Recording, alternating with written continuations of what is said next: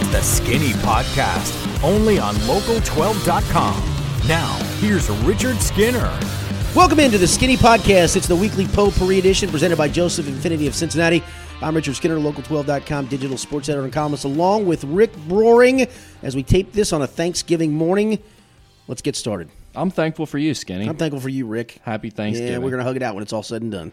Skinny, the Bengals' final drive for the tie, or could have been the win on Sunday at Baltimore, came up short when wide receiver Cody Core, of all people, dropped a pass along the right sideline on 4th and 4 with just under 2 minutes left. Do you question the Bengals' play calling to go to Cody Core with the season on the line? No question. Yes, absolutely. Because what level of trust has Cody Core earned here? Well, I mean, none. He has done. He's a good gunner on punt coverage. Good for you. That's a nice little role for you. I can find a lot of guys that can do that. Look, that 4th and 4 play. Wherever you put Tyler Boyd, they were going to double him, right? So you're trying to isolate somebody one-on-one. I would isolate anybody. I would have isolated Jake Fisher one-on-one before I isolated Cody Core one-on-one because he can't catch the football. Yeah, he got held coming out of his break. There's no doubt. I mean, the guy almost took his jersey off. But once he ripped through that and squared himself up, that's what NFL wide receivers have to do. You got to fight through that and then make – it wasn't even a contested catch at that point. It was simply ball thrown, catch it. That's all it was. And he cannot do that. Auden Tate would have been better in that circle. Auden Tate may not have run to the sticks, and he may still be trying to get out of his break because he's so damn slow doing it. But I'll tell you this, the ball's on him. He's going to catch it. He will catch it. Cody Core, 4th and 4. You got it. Cody Core, I thought, was going to get cut. And with a big game that you could have buried the Ravens, taken another huge step towards making a playoff berth in a season that's just going to be a mad scramble to try to do so, you're going to Cody Core. You got to be kidding me, man. Marvin doesn't want to hear about Auden Tate anymore, does he? No, not at all. He's so, for whatever reason, the folks upstairs really like Auden Tate. And when Marvin doesn't like a guy, and he's given it, in fairness, there is the week before they did throw to Auden, he dropped it. He dropped the ball. The first pass he caught on, his first pass he ever caught in the NFL against Baltimore on the very first drive, he didn't run the route correctly, and he ended up being short of the sticks. So it does become a trust factor. I mean, there's a trust issue there that if you can't trust the guy on just a couple of plays, I can't play you. But it's not like Cody Core has earned his spot to do that either. He's been worse. He's been given more opportunities and flubbed them. That's the thing with Cody Core. We've seen what he can do, and we've seen him fail already more than Auden Tate. So I don't think there's any argument here. Of course, that was a ridiculous play call. The real question is, who's to blame here?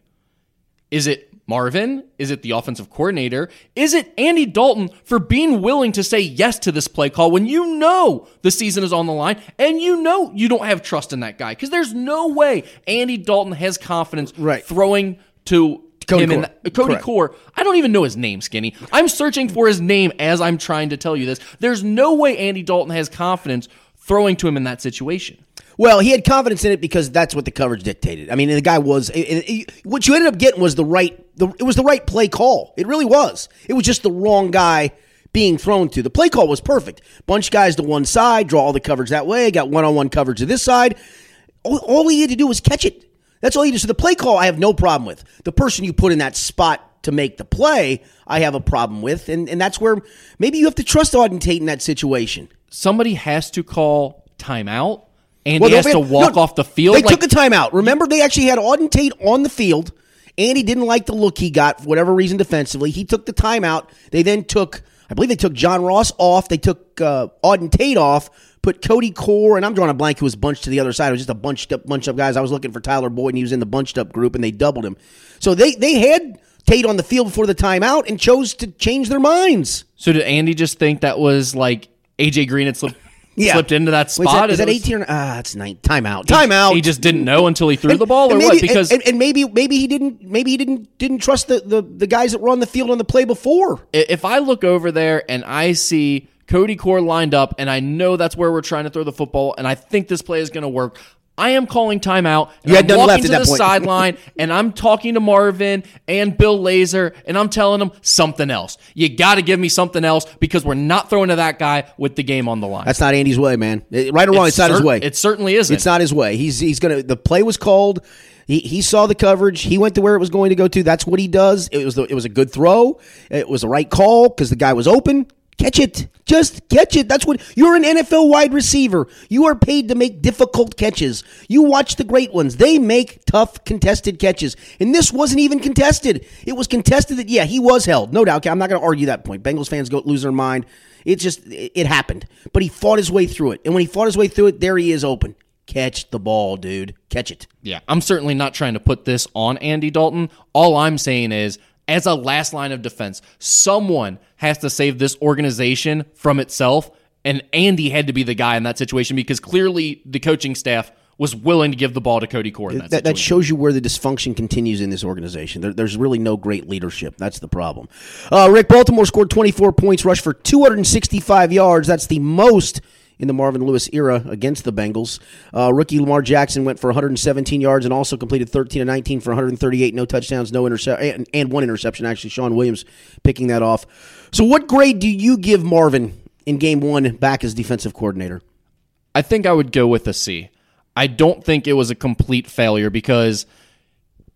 No, what am I talking about? It was a complete failure. Of course it was a complete failure. It's an F, Skinny. He gave up the most rushing yards, and I told you this was going to happen. He thought it was better. He thought things were better. Oh, of course he did. Because they weren't playing the Saints. Well, and because head coach Marv is now defensive coordinator Marv, so head coach Marv is not going to blame defensive coordinator Marv, right? No, he's never held anybody accountable in his organization before. Why would he start now? Well, he's held some coordinators now accountable because they fired 2 in the last couple years.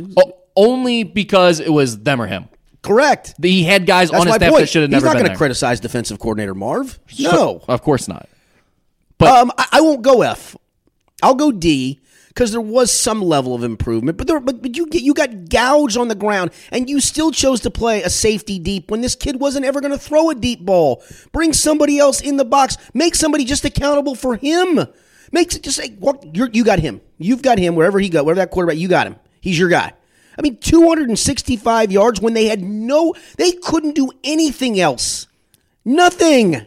And it's not like they have the weapons on the outside that if you get sucked up, they're going to beat you anyway. Because they just need John Brown, Michael Crabtree. They're just limited. Just the guys. They're just limited. Yes. They don't have threats. And you had all 3 of your cornerbacks back. You can play them man because you're not going to worry about this kid making an accurate throw down the field. It's just not going to happen. So you bring both safeties down in the run game. You make them get to 3rd and 6 and 3rd and 7s. He ain't going to beat you that way. He's going to beat you on 3rd and 2 and 3rd and 1 because that's what they did.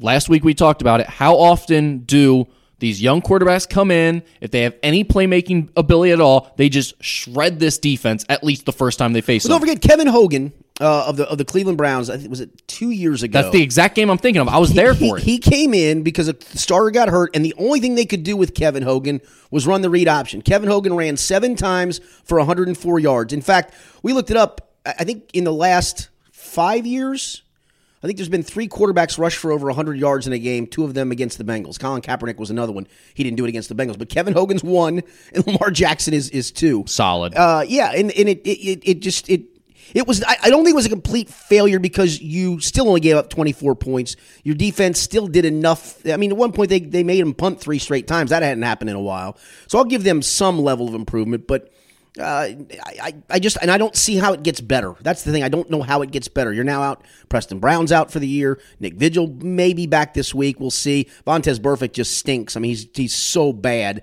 He can't run. He can't play. All he wants to do is complain about people. He flops. He accuses people of spitting on him that really didn't spit on him. He's a clown show. So you've got to deal with that. The defensive front's been underwhelming.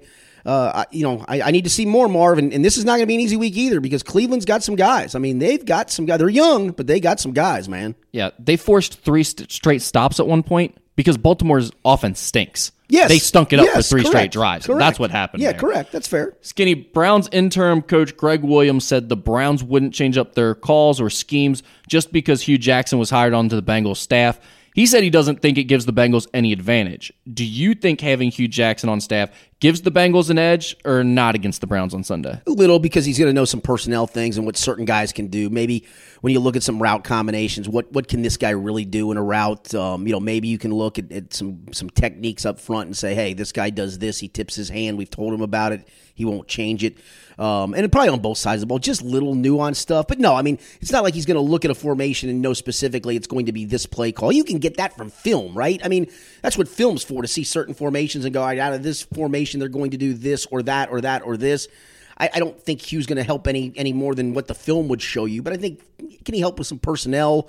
Maybe he can say, hey, this guy, the weak side linebacker's lost a step, and they don't think he has, but trust me, he has. We can do these things. So yeah, I think he can help some. Yeah, some. Where is Hugh at during games?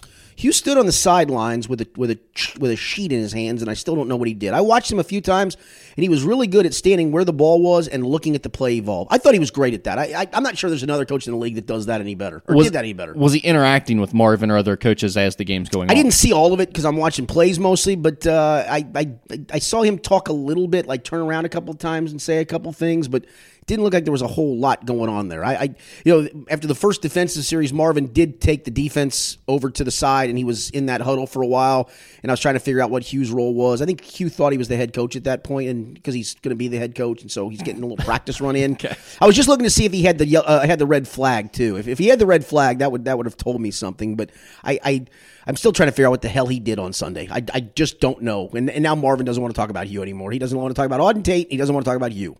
No more Hugh questions. I do think it matters. The fact that he's on the sideline and he's able to communicate with the staff instantaneously. Well, don't forget, Marvin couldn't communicate because he couldn't get the daggone headset to work for a series. So there's that. That's a great point. Which, by the way, that should have been a topic that we talked about today. Yeah. I don't know how we missed that. We thought we can still do that. I guess we can talk about that right now. Breaker 19. Can anybody hear me? Anybody? Make sure you turn Marvin off. Turn him off. We'll signal in the plays ourselves. Turn him off. This is like when we used to work at an unnamed radio station, and we used to have to do the fake chopper. Yes. And we used to try to send out to the chopper for traffic, and it correct. never worked. Never worked. Nope. Chopper 9, come in, Chopper 9. Chopper 9, come in, Chopper 9. Little cloud coverage over Fairfield today. Where's Marvin? Where's Marvin at this time? Marvin, come in, please. What a clown show. I think there can be a benefit to Hugh Jackson being on the field, being able to communicate things as they're going on, because they're, like you said, there's but whose toes does he step on when he does that, though? Probably all of theirs. But it's But if it's for one game, like you said, he didn't do anything last game, right? So no, if he didn't bother anyone to this point, I think everyone looks at him for the Browns game going, okay, this is your scout, man. Like, you've got the scout today. You tell us what we should be doing today. And I think there are maybe some things where, hey, their tendency here, like they're going to go to this, or like when they do this look, this is what this means. I also do think film shows that too, though. Film will show that, but like you can only give your guys so much stuff, right? You can only remember so much stuff to where if you've got a guy who just knows it, like it's his system, he can be saying on the fly, like, "Hey, this is coming, call a timeout," or what have you. Yeah. And I do think maybe more than anything, the biggest benefit he can bring is what you pointed out before, which was like, hey, this guy has a tip, or this guy sucks in this type of situation. Right. Run right at him. Yes. Run this play at him because I know he can't make this play, or he's bad going to this direction or whatever. Like, he may have those small little nuances that, you could maybe find out on film if you watch every little thing all season long. But, or he can say that ahead of time, then you watch the film, and the film backs that up, and you're like, okay, yep, you're right. You can see that. You can show the players what you're talking about, those kind of things. So, I do. I think there is some help to it. He could make you more efficient and more focused in how you look to attack these guys. So I do think there's a benefit. Do I think it means the Bengals win this game? No, I don't. In fact, I think I'll take the Browns. Really? We'll get to that. We'll get to that in a second. Holy cow. Rick, Xavier lost 3 straight games over 10 days. The one at home against Wisconsin, and the first 2 in Maui against Auburn and San Diego State. They did get back on track Wednesday night, beat Illinois thanks to a big second half. What's your biggest concern about this Xavier team right now?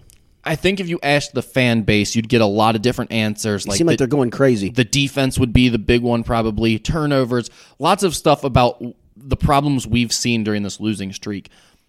To me, a lot of those things are fixable, and a lot of them can be cleaned up.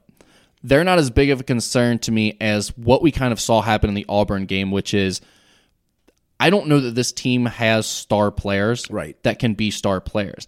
And that doesn't mean they don't have a guy that can go score 20 points in a game. It means when the game's on the line and you need a clutch play, it doesn't have to be a tough shot. It doesn't have to be a guy creating his own points. It can just be a guy who knows how to operate in a pick and roll and make a play for his teammate. But like, they don't seem to have a guy right now who looks comfortable taking over the game in any way, shape, or form. Right? That's what you needed in overtime. That's what you had multiple opportunities in regulation where your defense was getting the job done, where you just needed someone to step up and say, I've got the play for us right here, or I'm willing to be that guy. I'm willing to get us organized, and you guys can look to me to ride me. Quentin Gooden has played poorly to this point in the season. Yes, he has. Najee Marshall has been awful to this point in the season. Other than the second half of Wisconsin. I thought he was really good the second half of Wisconsin. That is true. That is true. But from what people expected out of him, he's certainly been a huge disappointment. Paul Scruggs has been very up and down. You expect those guys to get better, and there's certainly still upside that one of those guys could develop into that sort of go-to star player. But when you look at this team in general, none of those guys, none of their strength is they're a bucket getter. Like, they're all more sort of that secondary, complementary, slasher, defender, creator, what have you, but none of them are like bucket getters and comfortable being that. And I'll ask you, because you're way around this program more than I am. I'm just watching it from a casual distance from afar. It was Najee Marshall ready to become the guy? I mean, maybe we looked at him in the role he was last year where there were other guys around him and he was really good in a complementary role. And some guys just aren't comfortable being the guy. Can he be the guy? We're going to find out. I think he can be the guy, but he has to look at it a little bit differently for one. Like, he seems to be a guy right now that's turning it on and off in terms of his effort and intensity. Yeah, I think the Wisconsin game was a perfect example of that. He's not skilled enough to do that. Like, he's not a guy who shoots it all that well. He turns the ball over a little too much because his handle gets loose at times, but he can get where he needs to go with his handle. He can pass, he can make plays for guys, but he has to be on all the time. Like, he has to be an extreme competitor, and until he finds that, he doesn't even have a chance to be that go-to star player. And even then, there are some concerns because his game is a little bit limited in terms of the skill. He's still developing that part. If he develops a little bit more of a jump shot, which has been okay to this point, just not consistent enough, and if he gets a little more tight with taking care of the basketball, then I think that it's still there. I mean, he's only a sophomore, and we're only 6 games into a sophomore season. Yeah, and let's face it, and I'm not making an excuse here, but you didn't get a chance to ease into the season with a group you needed to kind of ease into the season with, right? I mean, first two games, yes, and that's normal. But then all of a sudden, man, you go Wisconsin into Maui. That's a pretty good stretch. Wisconsin's still undefeated. I think they're a top 25 team. I think rightfully so. I think they're maybe a top 15 team. I don't think they have a lot of depth, but I really like their first 5 or 6 guys. And in Maui, the best you were going to do was go 2-1. You weren't winning that thing. I don't care if you'd have gotten through Auburn and through Duke. You weren't getting through probably Gonzaga. So 2-1's the best you could have done.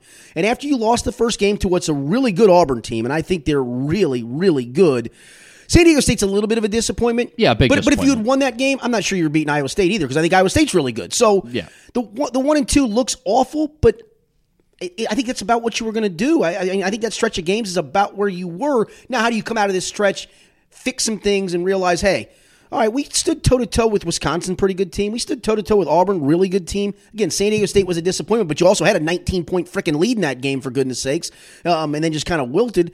I don't think they're in a bad spot. And now there's a lot, you're going into a league that's going to be a bear again, but I'm concerned because some things you just talked about, but I don't think that I would be jumping off the side of the road right now. No, my expectations for this team haven't changed. I still think their upside is they're a team that could sneak into the tournament as like a 10-11 seed. They're going to be on the bubble late in the year. I don't think they're going to be an under 500 team that's completely out of it. Either. I think they're better than that. I know a lot of people are concerned about that, but I expected this team to be 10-3 in the non-conference. Right now, they've already lost those 3 games, but when you look at the games coming out, the 2 toss-up games left are the Crosstown Shootout, which I think people would favor Cincinnati in that game, certainly, especially since they're at home. Yeah, probably. But it's certainly a winnable game, especially when you consider the history of this team against Mick Cronin. And then the other one is a game at Missouri, which is absolutely a winnable game. So didn't Kennesaw get them? Somebody got them that shouldn't have gotten them. Yeah, it's not good. They're not in good shape. I mean, obviously Jonte Porter is out. Yeah, so right. They're really struggling right now. Xavier is going to probably be 9-4 or potentially even still 10-3, which is exactly where you expected them to be, assuming there's no big letdowns along the way here. And this team is capable of having big letdowns. And San Diego State was a letdown, but I don't think the expectations should be changed just because of that game. They're still figuring things out. Like I said, Maui, best you were doing is 2-1, and honestly, after you lost that first game based on what was left in that tournament, you were still probably going 1-2 no matter how you went 1-2. Skinny, the Reds announced on Wednesday that the club and pitcher Raisel Iglesias agreed to a 3-year contract. Iglesias had been on a 7-year, $27 million contract signed in June 2014, had 2 years with $10 million remaining. So he's basically going to get $5 million a year for the next 2 years. According to Mark Feinstein at MLB.com, the new contract is worth $24.125 million. So he's getting about a $3 million per year pay raise for the next few years.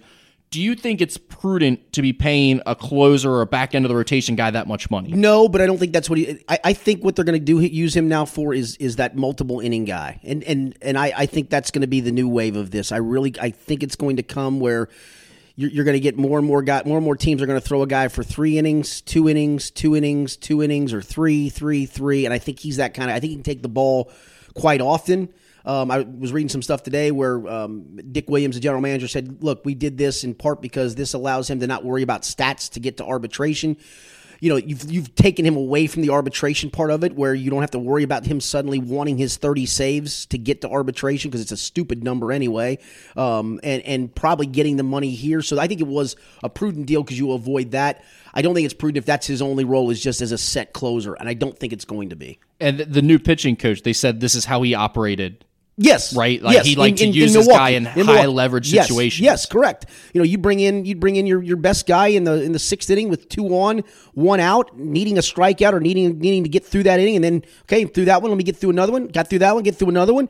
Hey, can he still go another? Get him through another one. So, I think that's where in this case you take the whole he's focused on getting stats to get to arbitration to make more money, and you've taken the arbitration equation out of it for that period of time, and really not a huge financial bump, an extra $3 million a year. I'm good with it. I think it's a prudent move. I think it shows that they're thinking. I don't want to say outside the box, but at least they're thinking. I'll give them that. And I think you had to come out looking aggressive. This management had to come out looking aggressive, saying still best go get some starting pitchers, though, man. That's not going to make up for that at all. But at least it looked like, hey, the guy or two that we have that is worth something, that has some potential to be with us going forward, we're going to get him. And and the contract is not. I don't think it's an awful contract. I think it's not going to hurt you. I mean, it's not going to preclude you from going to get other guys or trading him. Still, he's still trade bait. That's correct. And I looked at it and didn't say anything about whether there was a no trade clause or not. So that's interesting, but I agree, absolutely. And I think that's a possibility for him because I do think he's one of the guys with some serious value on the market right now. No doubt. No question about it. All right, let's look at some college football lines and NFL lines for the week. UCF jumping ahead of Ohio State in the rankings, thanks in part, I think, to UCF's impressive win over the UC Bearcats. Is Central Florida better than Ohio State? No. I'm putting them on a neutral field right now. Who's the favorite? Ohio State. Yeah, I think so too. By 6.5. Yep. Okay. Yeah. We're on the same page. And I'm taking Ohio State, right? Like I don't think. Yes, I probably am too. I'll be honest. I want to see Central Florida compete with these teams. I honestly would love to see them in the college football playoff just for the storyline of it. Because let's be honest. We've seen Alabama and Clemson a lot, and we're going to continue to see them a lot. Like, they're not going anywhere. So I would be willing to just get the storyline out of the way and say, can Central Florida or any non-Power 5 team that's dominating the way Central Florida has really compete with those schools or not? And my answer is I don't think they can. Yeah, here's what I think. Look, I was kind of anti-playoffs when it first started. I'm starting to like it more, and then I'm now liking it less because it is kind of a sameness to it. I still think 8 teams is the way to go. Once you set this up, I mean, and it's the formula's so stinking easy, man.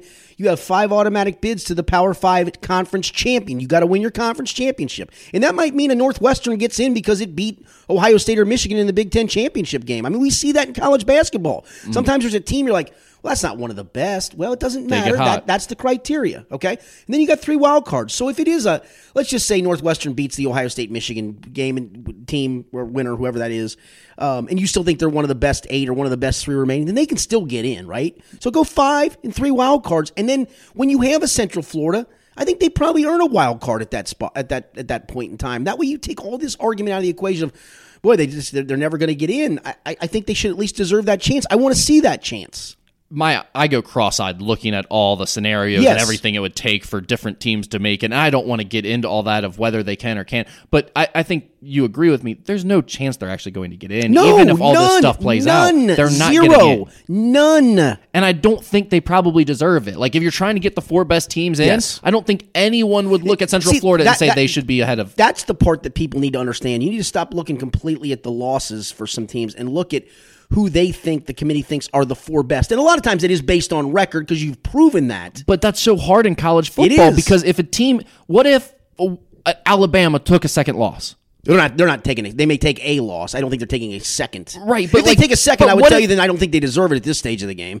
But that's the thing. For them, that would be back-to-back losses, though. That would be Auburn and loss in the SEC championship game. You lose back-to-back at this point in time. Sorry, you don't get in. They're not going to, mind you. They're not. I agree, but it completely contradicts what you just said, which is. But then I wouldn't say they're one of the best teams in the land. But if we're going by like actually the best teams, there's no doubt they're one of the best teams. Eyeball test. You're right. Eyeball test. Yeah, I just think it makes it really hard to do. That's what I'm saying. Why not have the set criteria of 5 conference champions, and then you have 3 subjective picks? And look, the 3 subjective picks will still be difficult to make, but at least everybody at that stage you can say, listen, everybody had the opportunity to win your conference championship. You had the opportunity to schedule up, and look, this team that went undefeated in this other league in the American, look, we think they're one of the teams that deserves it. The rest of you, you had your opportunities. They're going to get theirs. I have no problem with it. And then you know what's going to happen? What's that? That 9th place team is going to be a sticking point for the next 5 years. There's always going to be one team left out. But this way, though, I agree. This way, the thing is, with only 4, you're still leaving out one of the Power 5s. Heck, sometimes if the SEC gets 2 in several years, you leave out a couple of Power 5s. Which could be the case this year. Yeah, it really could be. All right, let's look at some lines.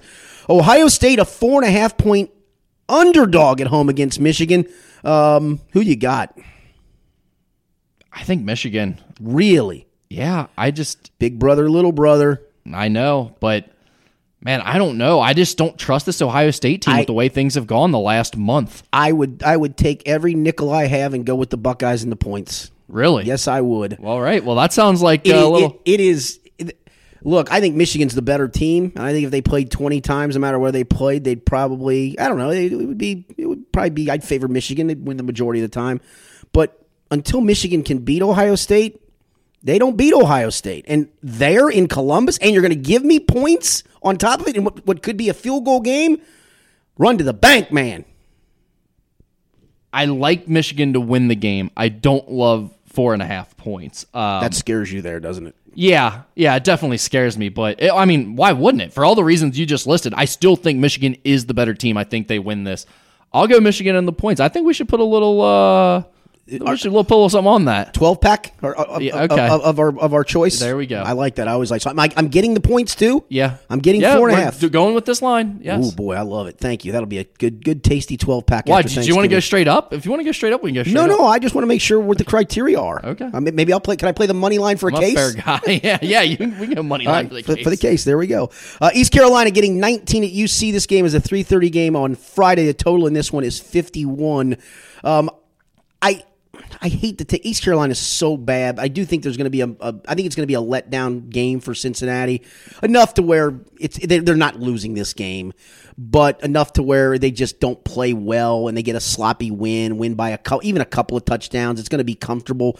But if I had to, and I really don't like it because I don't think East Carolina is worth a darn, I'll take the 19. I think it does go over the 51 because this UC defense, it's kind of like Kentucky's. They've carried a big load for the whole year. You got a couple guys banged up on not just banged up, but hurt on the defensive side of the ball. I think UC wins it. I'll go Bearcats 34-21, so it goes over. Nailed it. I just say move on to Kentucky is a 17-point favorite at Louisville. The total in that game is 52. That's 7 p.m. on Saturday night. Skinny, there's no way the Cats let down here, is it? This team is disappointing late in the season, but this isn't going to happen, is it? No, I don't think so. Although, you look 2 years ago, literally just how about a 45-point swing in the point spread in a 2-year span? 2 years ago, when Lamar Jackson was winning the Heisman Trophy, Louisville was a 28-point favorite at home. They're at home this year. And Kentucky ended up winning that game 41-38 on a last-second field goal. Look, Louisville has shown nothing. Even after they fired Bobby Petrino, you thought you'd get a little bounce off of that maybe. They were equally – they're so bad defensively. This could be – it's probably Benny Snell's last regular season game. I think he's 200-something yards short of the all-time school rushing record. I think they feed him. I think he has a huge day, and I think Kentucky does not have I think their letdown came in Middle Tennessee, and they shook that off and got an early lead and then held on, didn't play great. I mean, their quarterback completed 30 of 33 passes. So that's not a good thing, but I think Kentucky wins this one. I'll go 41-17 Kentucky. Yeah, I think Kentucky wins it, and I'd take the points as well. However, I would stay away from the over. I don't like 52 with this Kentucky team. I could see them defense has had some slippage, though, and Louisville's defense is Louisville's defense is almost epically It's so bad, and it might just be that Benny Snell runs for 300 yards and 6 touchdowns or something. I could see it getting up that way, but I think Kentucky is going to shorten this game, make it ugly, and just get out of there with their win and be happy with that. There you go. Skinny, the Bengals are giving 3 at home against the Browns. The over-under is set at 47.5. That game, of course, at 1 p.m. on Sunday. First of all, where are the Bengals at right now? They lose the Ravens. We talked about had they won that game, they were set up to pretty much secure themselves that last wild card spot almost assuredly. Yep. Now where do they stand? There's a bunch of 5-5s. They do have the key is they I think still hold the tiebreaker with the Ravens as we sit here today, and that'll change because they split, and then it'll come down to conference record. But they have the tiebreaker against Miami, 5-5. They have the tiebreaker against Indy, 5-5. So they don't play Tennessee, but I do believe they also have a better conference record than them right now. So they still are set up if you can take care of your business to get that last wild card, but you can't lose. You can't lose this. This is one of the 4. They have to win 4 more games, and this is one of the 4 you have to win. This one, you have to win the Raider game at home. You have to win the Denver game at home. And then you got to find another win wherever that is, whether it's at Cleveland, whether you go out to L.A. and somehow sneak one up on the Chargers. Maybe you get lucky against Pittsburgh that last week, and Pittsburgh's playing for nothing. They've secured a bye. They've secured home. Whatever it is, maybe Pittsburgh's playing for nothing, and you get the chance to steal one when they pull starters. Maybe that's the 4th. But you got to win 4. And you ain't winning 4 if you ain't winning this game. It feels over after that Ravens game. It will be over if you lose this Browns one. For real. No question. Because at this stage, there's nothing left to sell. You've changed defensive coordinators. You've got you're going to get probably A.J. Green back for this week, so you don't have that excuse any longer. You might get Nick Vigil back. So, you've got some at least a couple of key guys on both sides of the ball back. I mean, there's no more excuses after this. You lose this, you're done. Bengals are 3-point favorites, so you got... I'm going to go Bengals. It's going over. I mean, neither one of these defenses are any good. I mean, honestly, the Browns' defense was good early in the year. They've been just a sieve over the last 7 or so weeks. I'll go Bengals 34-24. 34-24. 10-point home victory. I think the Baker gets it done. I'm telling you. Watching, he's been good, man. Watching this defense. Nick Chubb's been good, Watching the man. way that Browns' offense is trending. They've got the energy. They've got the momentum. They're the team that's playing like they have something to play for, even though they absolutely do not. Let me just tell you this, and I said this on a different podcast earlier this week. If the Bengals lose this game, if the Brown family wants to save any face, Marvin Lewis gets fired after this Immediately. game. Immediately. It's not even debatable because there's nothing left to play for. There's nothing left to sell your fan base. There's no reason to bring him back after this year if they don't make the playoffs. So honestly, at this stage of the game, if you don't win this game, a home game that's a must win, then see ya. You've done enough. You've probably long past had your day. And I know most Bengals fans feel that way. I've not always been in that camp because I'm not always sure the grass is greener on the other side, and sometimes be careful what you wish for, all those things. But at this stage of the game, there's nothing. This was a make the playoffs or bust season. That's it. And I know you can say, well, they're still mathematically alive. Yeah, okay, they are, but they also aren't because if you're not beating the Browns at home with something on the line, you're not winning much else the rest of the way anyway. So what's the point? And no one wants to watch you if you do make the playoffs. No one wants to watch you. Point. Yes, that is correct. So I've got the Browns in that one. The over/under is at 47.5. I think it gets over that. So I'd take the Browns on the money line and the over. All right, there you go. There's our picks for the week. All right, Skinny, the 2 biggest names in golf over the past 25 years, Tiger Woods and Phil Mickelson, will meet in a winner-take-all $9 million match play event the day after Thanksgiving, tomorrow on Friday, at Shadow Creek Golf Course in Las Vegas. Are you interested in this event? Is this me? I'm a golf geek, right? You are a golf guy. I raised 2 golfing daughters. Very good golfers. One played in college, so I'm a golf dad, a golf guy. I coached high school golf. I like golf, and I'm probably going to watch just cause, but I don't know how much it really overall interests me. I'm debating whether to do the pay-per-view portion of this. I just don't know if I'll do it. The thing that would interest me is if it's their own money on the line. That's what would interest me, man. Put up your own money. Make this a real live real life. Hey, you're playing for something. You're playing for other people's money and not for charity. I don't want anything for charity. I want this to be like your stuff. Yeah, I do too. Tiger and Phil are always interesting. I mean, they do. I mean, they draw eyeballs. They're interesting. I wish we'd go back. They used to have the skins game back in the 80s. I love the old skins game. The only problem is I wish you were putting up your own money. Put up your own money and I'll watch. Just let these guys go out on the course, drink some beers, and gamble against each other. Yes. Like, get actually heated and start raising each other. No question. You get behind by 50 grand? You're pressing on the 13th. $2 million on the next hole, buddy. Correct. Let them get a little drunk. Where there's a real sweat going on having to make that 8-foot putt. Because I sweat over $1 a skin hole putt, man. I can't imagine sweating. I don't care how much money you got. If it's real money and there's $100 grand on the line on a putt, you're sweating that thing a little bit, dude. No kidding. And these guys, with their competitive nature, you get a little beer flowing through them too. All of a sudden, those bets start jumping up real quick, and the bravado comes out. Yep. That could be a fun event to watch. This, I'm not as convinced. I do think one problem golf might have is I didn't know this was tomorrow. It's funny. You said the only reason I remember when it came out was I remember day after Thanksgiving. That's the only thing I remember. And this was it. You and I were talking about this before the podcast. The fact of they did advertise it on TV, but you said you don't watch TV a whole lot, and I other than sports, I really don't. Sports and news, I really don't either. I've flipped on. I've not seen many over the air ads for this either. I can count. I flipped on CNN 3 times within the last month for news stories after I got home from work, just because we were covering them at work and go home. I just want to see how they. I went to sleep, I watched CNN, and then I flipped on Xavier games and Bengals games on the TV. Outside of that, I have not turned on the TV. I don't know if I've just missed the ads, if I've tuned them out because I've been tweeting. You're obviously a way generation younger than I am, so you are a iPhone and laptop guy that's going through Instagram and Facebook and Twitter. And for a lot of you, if it's not on there, you're not seeing it. And I feel like they must not be pushing that as much on here because I just have not come across it. And this is something I'm mildly interested in. I thought it was a good idea when they first announced it. For real money though, for their own money. Put your own money up, baby. I like your idea better. I don't really care too much about this, but I might watch some of it. Yeah, there you go. I want to know who won. Yeah. Rick, there's been a lot of talk about this Duke basketball team over the first few weeks of the college basketball season. We've seen that freshman class do some great things and had them talking about. In fact, there was talk of them running the table. I don't know if you saw this. There's a guy I follow on Twitter. They could beat the Cavaliers, right? This guy is a news guy in Orlando, and this was actually interesting to me. He and some buddies ponied up $500, and they decided they were going to bet Duke on the money line every game and just let it ride.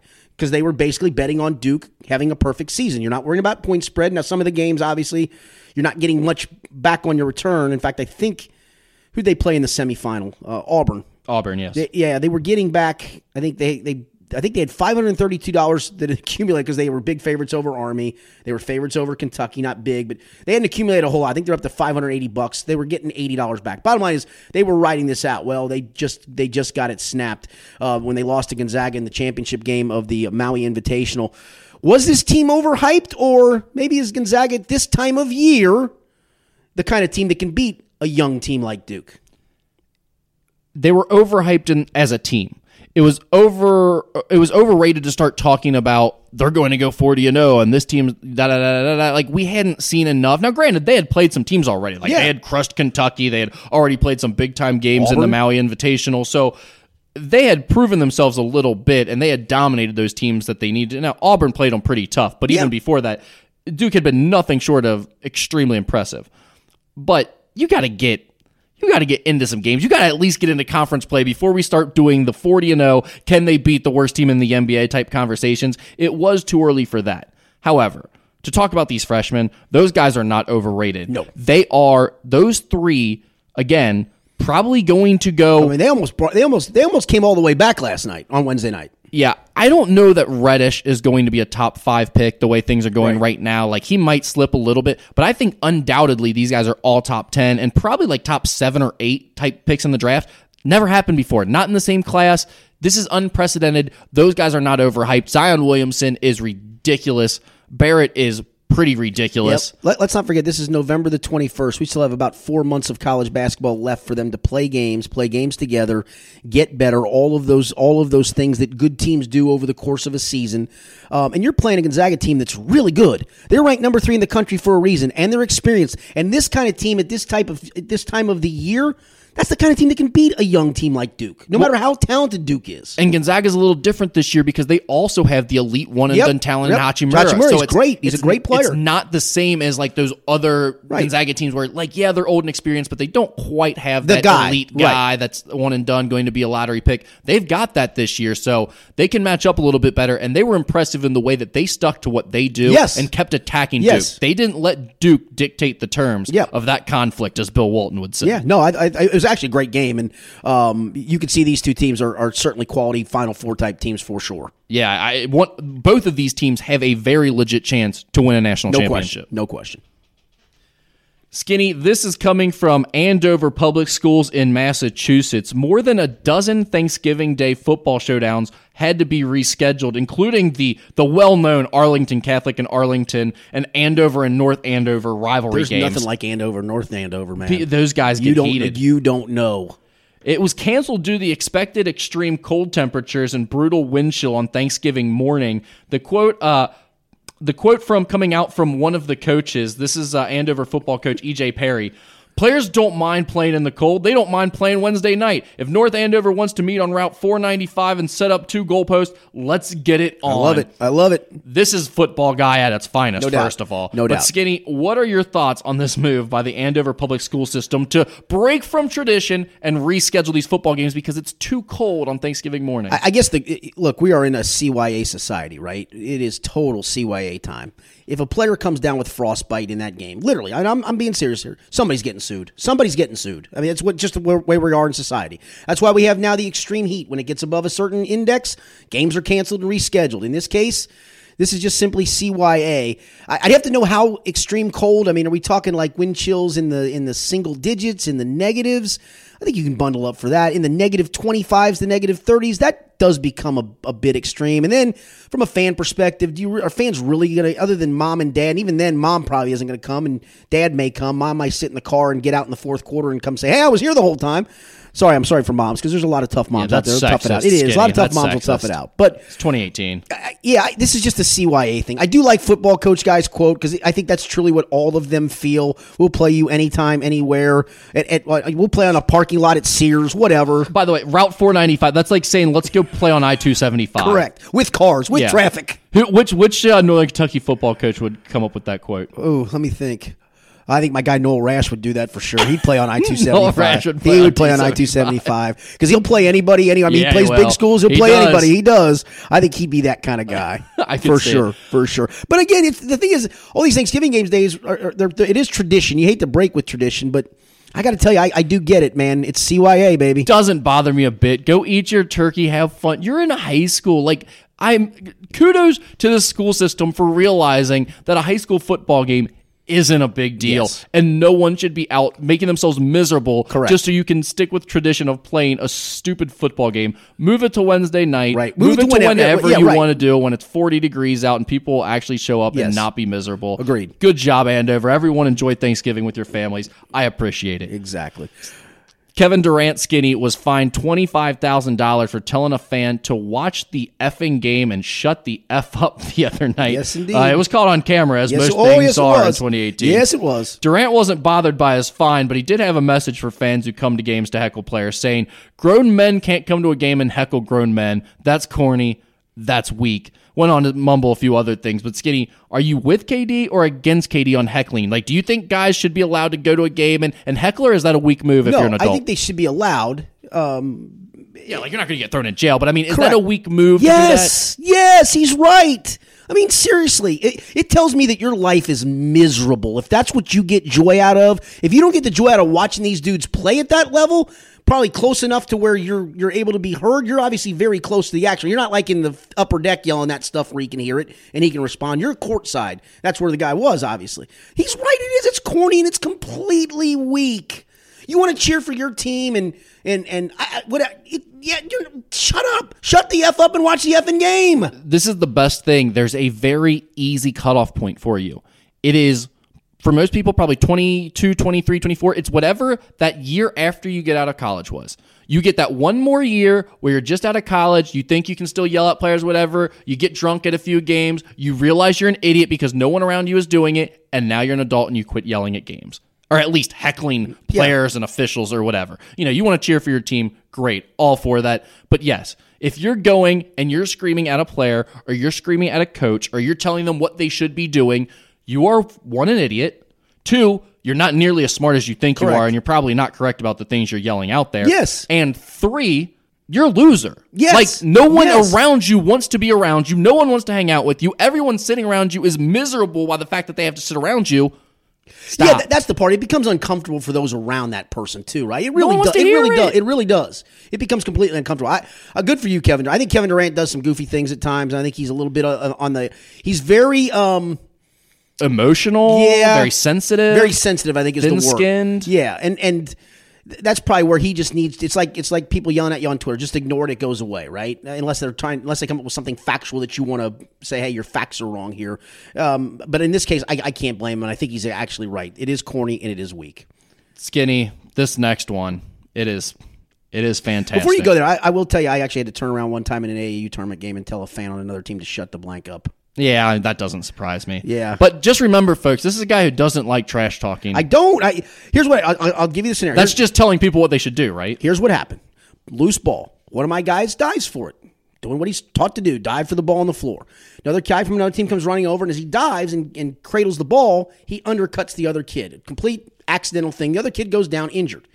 They call a foul on my guy. So I'm complaining about the foul call. I said, hey, man, 50-50 ball. My guy got it. And I even said out loud, I said, I'm sorry that kid got hurt, but that doesn't make it a foul on my guy. And so some woman said, call me an insensitive blankety blank. She's not wrong. Maybe not. And I turned around. I said, ma'am, I'm sorry he's hurt. I said, but that's a bad call.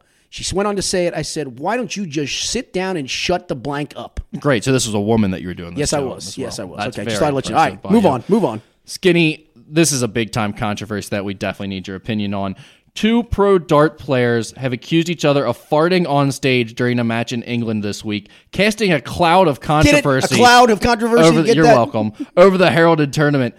Quote, it'll take me 2 nights to lose the smell from my nose, Dutch player Wesley Harms fumed after getting blown away 10-2 by Scotland's Gary Anderson at the Grand Slam of Darts in Wolverhampton. This is some good writing, by Excellent the way. writing by... This is The Express in UK who wrote this. Got to give them some credit. They write some great Love stuff. The Express.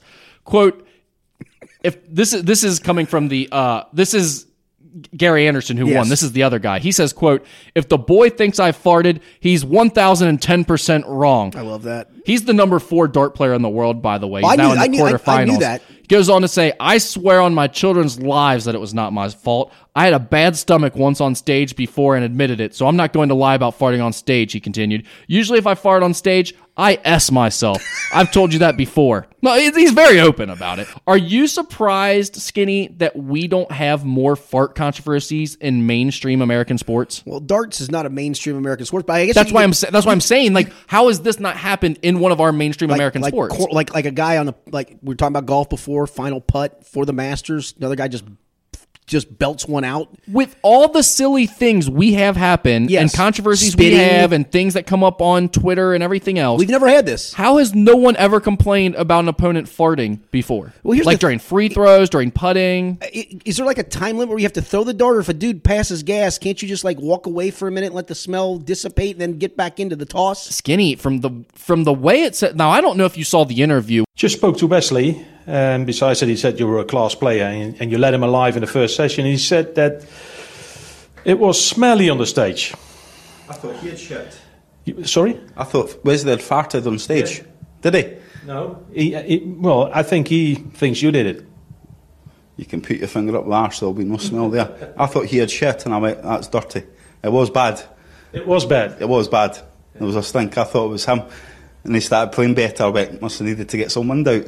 Yeah. And he thought it was you? Oh no, hands up. Swear on my kid's life. So help me God. Nothing crossed. But it was smelly anyway? It was smelly. Usually if I fart on stage I shit myself. And you know that because I've told you in a documentary. Ain't scared to... If I'd farted that smelled like that, I'd put my hands up and go, oh, sorry, I need to get up. So who was it then? Well, don't tell me. You've got enough 3 boys up there. So... No, it definitely came... It was table side. And it was eggs. Rotten eggs. Not from you? Not from me. No. Okay, thank you. And every time we walked past, there was a waft of rotten eggs. So that's why I was thinking it was him. Thank you. You're welcome.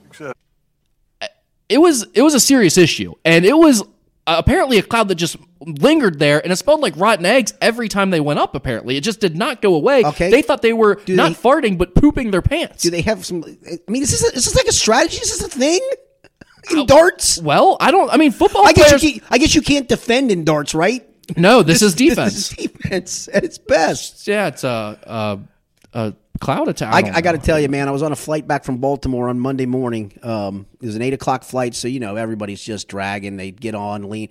So I'm leaning against my window, and about midway through the flight, I literally had to say, I went, "Oh, who was that?"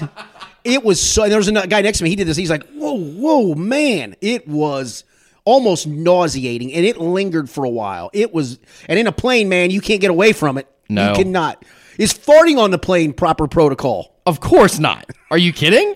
But A lot of gas built up on that airplane. A lot of pressure. I tell you what, there's a little bit of a good feeling for letting out an SPD on a plane. No like if you question. know you've got a good SPD buddy. coming, Yep. and you know it's not going to make noise. You can almost breathe easier too at that yeah, point. you just kind of exhale and let it slide out. Yeah, that's the problem. If you just don't, you don't know what kind of sound might come out. But there's a little bit of satisfaction knowing that you're the one who crop dusted everybody in you that start plane. looking- And that's why you you're just waiting for someone to gag. Yeah, you just get the magazine out. And you're just casually perusing through it and all of those things. But man, I'm telling you, it almost made me gag. So I can imagine, man, throwing darts. It's quite disconcerting. Well, it could knock you off your focus for sure. I do want to point out. Like the smell in my nostrils will be there for days. I do want to point out two things. One, the journalism behind this. Oh, the fabulous. guys afterwards getting down to the bottom of this. I mean, I don't know Literally if you the bottom remember of this. Yeah, a year ago we had John London farting during a live drive from one of the other indeed. news stations. Yes, we did. No one wanted to step up and ask him the tough questions after that happened. This in England, when they're playing darts, they're not messing around, man. They're getting down to the bottom of it. We want answers, sir. Did you fart or did you not? Yeah. See, I like though Gary Anderson. He started off saying, "Oh no, it wasn't me. You could stick your finger up my arse right now and you won't smell a thing." But then, see, that's a great line right there. At that point, in my line. opinion, he's innocent at that point, right? Yeah. But then when he goes on to do the whole, if I farted, I would have claimed it thing. Yep. That's the oldest trick in the book. That's what everyone says after they fart. No, if it was mine, I would claim it. I'm proud of my fart. But would anybody who Cliche farted move. on stage like that, would they swear on their children's lives that they didn't? I don't like that move either. You're being too aggressive. You had us. You had us after that first line. That first line was so clean. You stick your finger up my arse right now, and I promise you won't smell a thing. That's all we needed. We believed you then. You go on, you're reaching. You're trying too hard. I don't believe you Can you anymore. imagine the crowd in a darts match chanting, "Defense, defense," and then a guy just going, Pass that gas, Rip pass that ass. What a sport. All right, wrap us up, Rick. And Skinny, we got to go off topic as if that wasn't That enough was close. already. That was close. Police officers in North Yorkshire have Why does all this apologized. nuttiness happen in England? It's just the way it goes, Skinny. They're wild overseas. Police officers in North Yorkshire have apologized after issuing a description of a flasher that went into a little too much detail. The original statement said the flasher has very little chest or pubic hair, no obvious tattoos or scars, and he has what was described as a small penis with testicles that hang noticeably low. Apologizing a day later, the police force had to come back and say, "We posted an appeal on Facebook to help identify a suspect in the York area who performed a sexual act in public. The appeal included a description of the naked man, which we accept went into too much detail. This has upset a number of people who read the appeal, and we unreservedly apologize for any offense caused." Skinny, do you think the police officers should have had to issue an apology for being too descriptive about this man's anatomy? I mean, if he had a small penis with testicles that hung noticeably low, that's what he had. That's what it's a fact. Now, maybe it's subjective. It could be subjective. It could be a police officer that maybe he's challenging that department himself, and he just wants to say this guy doesn't have it going on there. Yeah, that's possible. Maybe this guy is absolutely swanging, and the police chief is like, "I just want everyone to think I'm well endowed." So I'm going to say that's mediocre. Although it reminds me of the scene from the movie Porky's where they tried to do that. Can you describe the tallywhacker? See, in England they could call it. They should have called it a tallywhacker. I will say this: I am all for public humiliation as a way of cracking down on criminals. This is a great tactic. Yep. If you start whipping out in public and doing your thing, you're going to be made fun of for what it looks like. My guess is you're going to stop doing that a lot quicker than if you know, well, I'm going to jail for a night or two and then get back out. Correct. Public shaming is a good thing. I'm all for it. Keep posting these guys on Facebook. I just like to see if somebody somehow spots the guy the next time he flashes and is able to say, I saw him, they were hanging low. That was the guy. The problem is if you do this the other way, if you start getting females in there and you start saying they have a fat anatomy with loose hanging anatomy, you're going to have problems. Yes, you can't be doing that in 2018. No question. Rick, enjoyed it for another week. We'll be back again next Wednesday for another Skinny Podcast, the Potpourri edition, presented by Joseph Infinity of Cincinnati. For my man Rick Broering, I'm Richard Skinner. Thanks for being with us on another edition of the Skinny Podcast.